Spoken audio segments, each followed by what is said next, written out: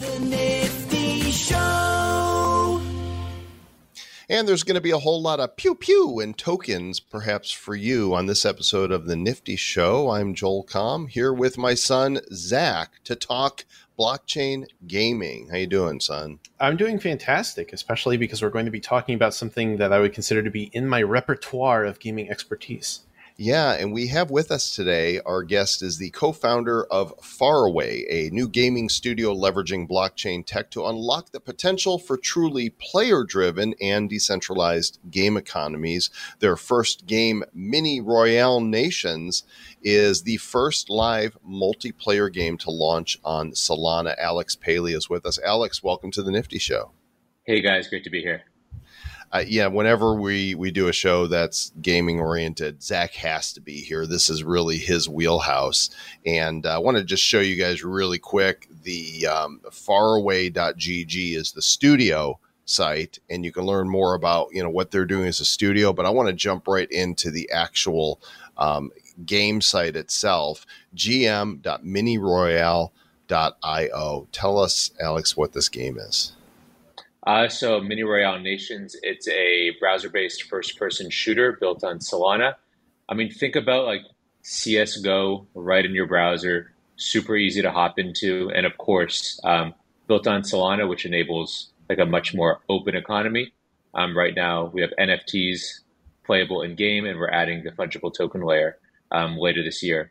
So the goal is to just make this a very open and decentralized economy that actually incentivizes people to trade amongst each other, which would be something that would typically be banned in any free-to-play game. So yeah, I'm hoping you like the site and hoping you like first-person shooters. I love first-person shooters. Listen, ever since I was like a small child, like 8 or 9, and I was introduced to Unreal Tournament, which was my first real video game. I had dreams of, I wish I could just make a couple cents every time I fragged another real person playing Unreal Tournament. And now it's starting to become reality. So obviously the first question that anybody in the play to earn space is going to ask with this game is, how do I actually generate any kind of crypto or tangible rewards by playing this? Yeah, so right now you generate NFTs by progressing through the battle pass or beating season quests or doing sort of those like in-game events. Once we launch our fungible token, like the first one will be called Cheddar. You get that by playing in clan events or again completing different season quests or limited time quests. So all of that's coming Q2, Q3 of this year. But right now, if you play through the battle pass or go through season quests, you'll earn NFTs, and then you can trade those NFTs on any Solana-based marketplace like a Magic Eden.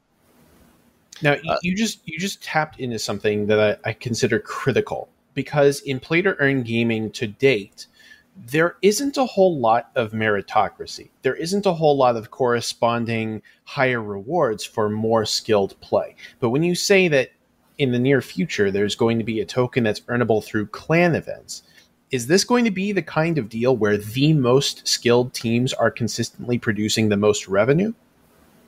The most skilled teams that cooperate the most will obviously be earning the best rewards, and those rewards can come in a number of different forms. They can come in tokens, they can come in NFTs, they can come in off-chain currencies.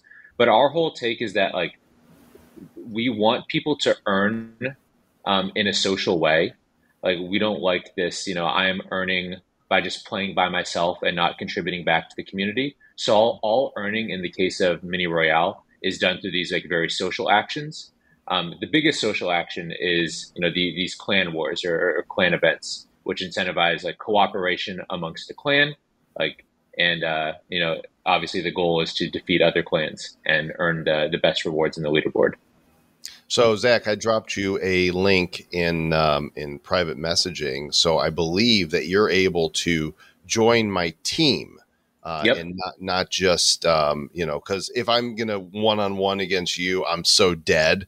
But you're the kind of guy that I want, actually on my team. So even if he is, shows up as guest, we're both guests, and then I just click. What are we waiting for somebody? There we go. Start game. There you go.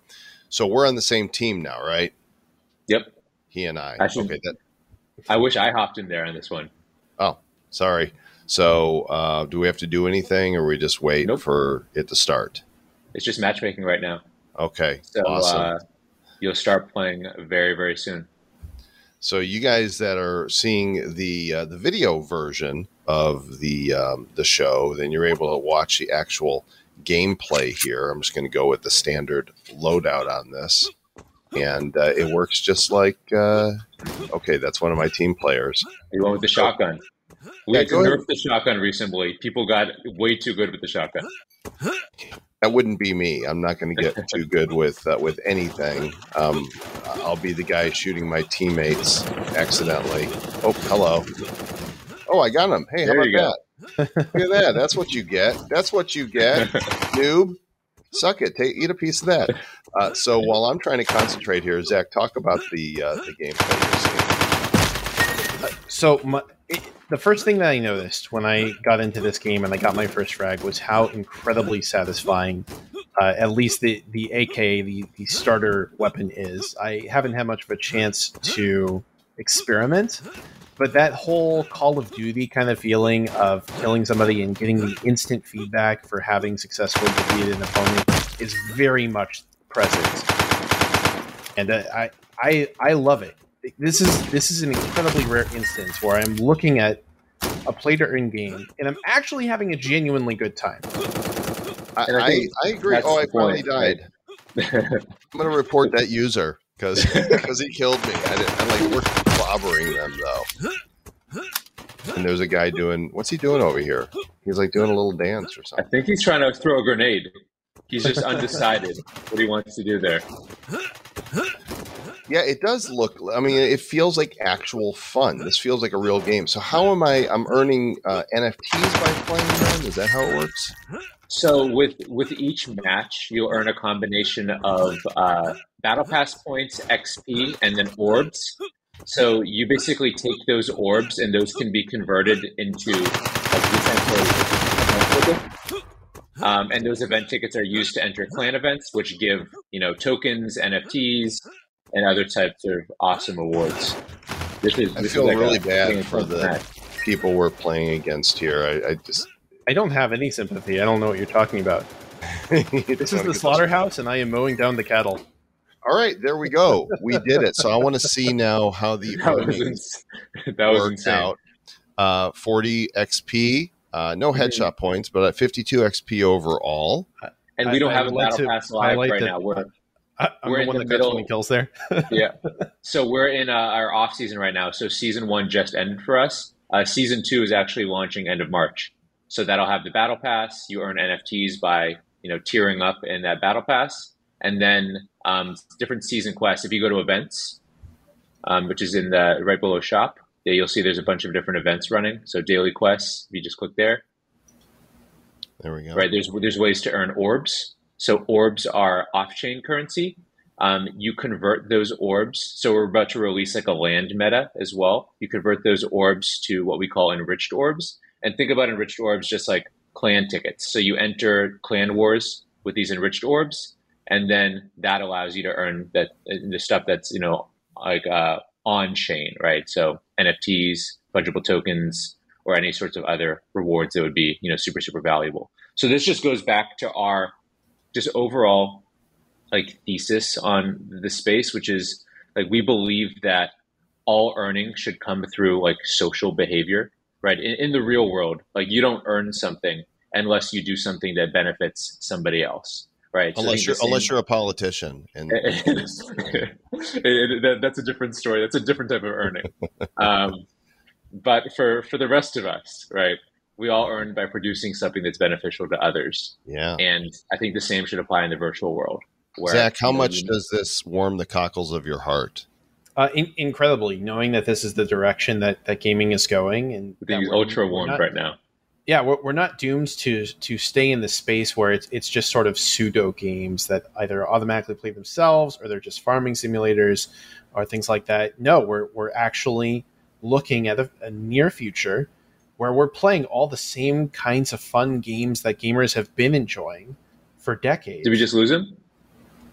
No, I'm here. I've been talking. Okay.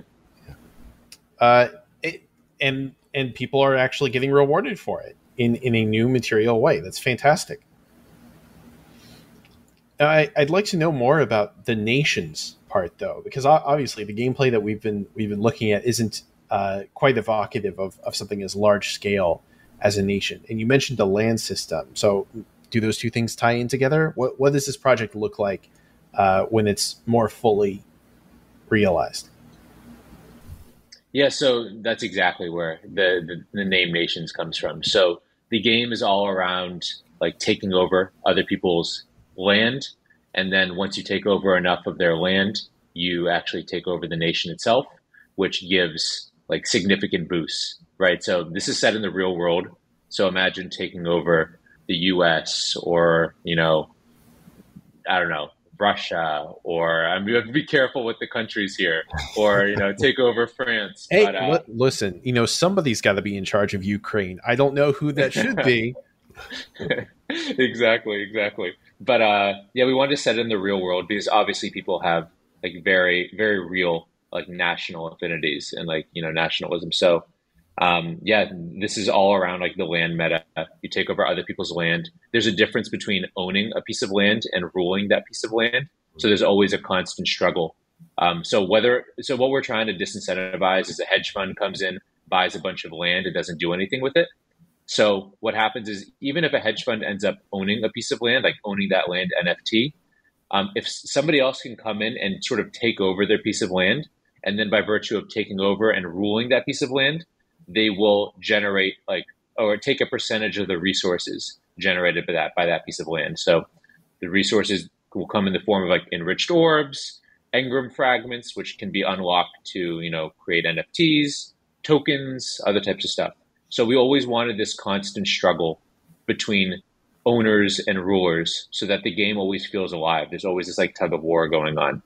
Now that was a really dense concept. So I want to try and reiterate that, and you tell me if I've got this correct.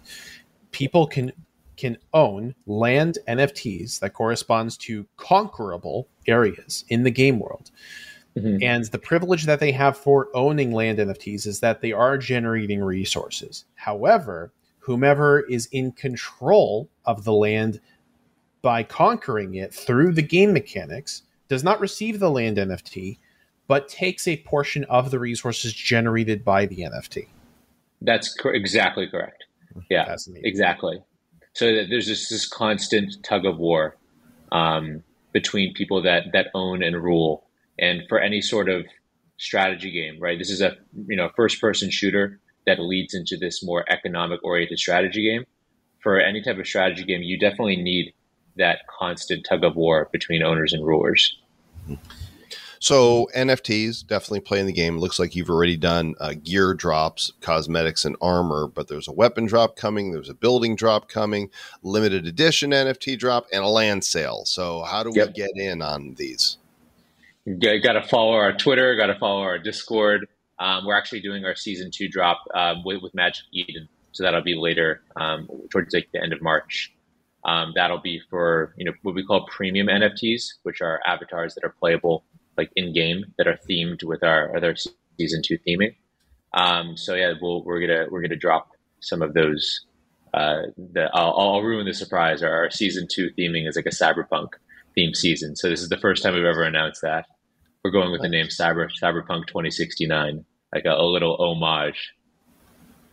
Zach, this is a game that you will actually play. I mean, absolutely, I feel really confident about that because I saw you light up when you were. It's like this feels like a real game. It's not a chore blockchain game. Yeah, it's giving me the same high that I get from playing typical multiplayer fare. So the only difference is what is the actual substance of it within the genre that it exists in. But at the same time, there's something awfully romantic about the implication in what will emerge within the player economy between people who own land and people who are playing the game. Because it seems obvious to me that there's going to be like mercenary outfits comprised of real players that owners will be hiring to protect their lands to make sure that they're actually getting the most resources out of it possible. And we have systems in place to incentivize that. Yeah, so think of it as like the people that are playing the shooter produce resources for the people that are playing the land game, and vice versa, right? So the idea is like, how do you onboard like a bunch of people into like an economic oriented strategy game, right? You do it through like a very easy onboarding process. And for us, that onboarding process is a shooter who everybody knows how to play a shooter basically immediately. There's a reason why it's like such a mass market genre, and it's such a good like onboarding funnel into these more like financial oriented or like spreadsheet oriented like end games. Zach, I think Sprite wants to be on camera. I think she does. She's next to you. She's like, "Hey, don't leave me out of the show." This is the part of the future we've been talking about, that you will own your in-game items. You can go play Fortnite and you can spend real cash money on skins, but guess what? You can just use those skins in the game. You can't sell them. There's not a secondary marketplace where you can cash them in for the real monies that you spent. But this is the future playing itself out right before our eyes. And Alex, you guys are on the front lines of it. I have a feeling Zach and I will be teaming up more in Mini Royale universe. So thanks for coming on today and sharing with us. Awesome. Thank you for having me. You guys can go check it out at miniroyale.io is the website. Check out the game development site, faraway.gg. And Zach, we will be playing. Very shortly, I suspect. I suspect so as well. Thanks for tuning in, everybody. We appreciate you. And take us home, Zach. Keep it nifty. Looking into the future, what do we see? It's lined with digital collectibles, we call them NFTs. Games, trading cards, digital art, and those crypto kitties. Joel and Zach are the hosts, you'll know. Joel and Zach say this will blow. They're locked and loaded, so ready, set, go. It's the Nifty, really kind of spiffy. The Nifty Show.